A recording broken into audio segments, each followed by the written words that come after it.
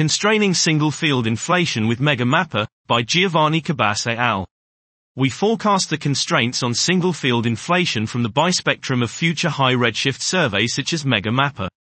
Considering non-local primordial non-Gaussianity, NLPNG, we find that current methods will yield constraints of order sigma, FNL_EQ, approximately equals 23, sigma, FNL_orth, approximately equals 12 in a joint power spectrum and bispectrum analysis, varying both nuisance parameters and cosmology, including a conservative range of scales.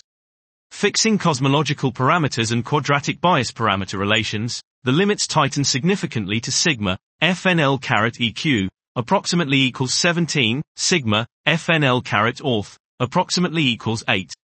These compare favorably with the forecasted bounds from CMBS4, sigma, FNL_EQ, approximately equals 21, sigma, FNL_orth, approximately equals 9, with a combined constraint of sigma, FNL_EQ, approximately equals 14, sigma, FNL_orth, approximately equals 7.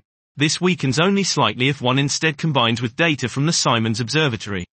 We additionally perform a range of Fisher analyses for the error, forecasting the dependence on nuisance parameter marginalization, scale cuts, and survey strategy.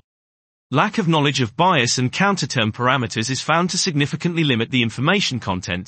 This could be ameliorated by tight simulation-based priors on the nuisance parameters.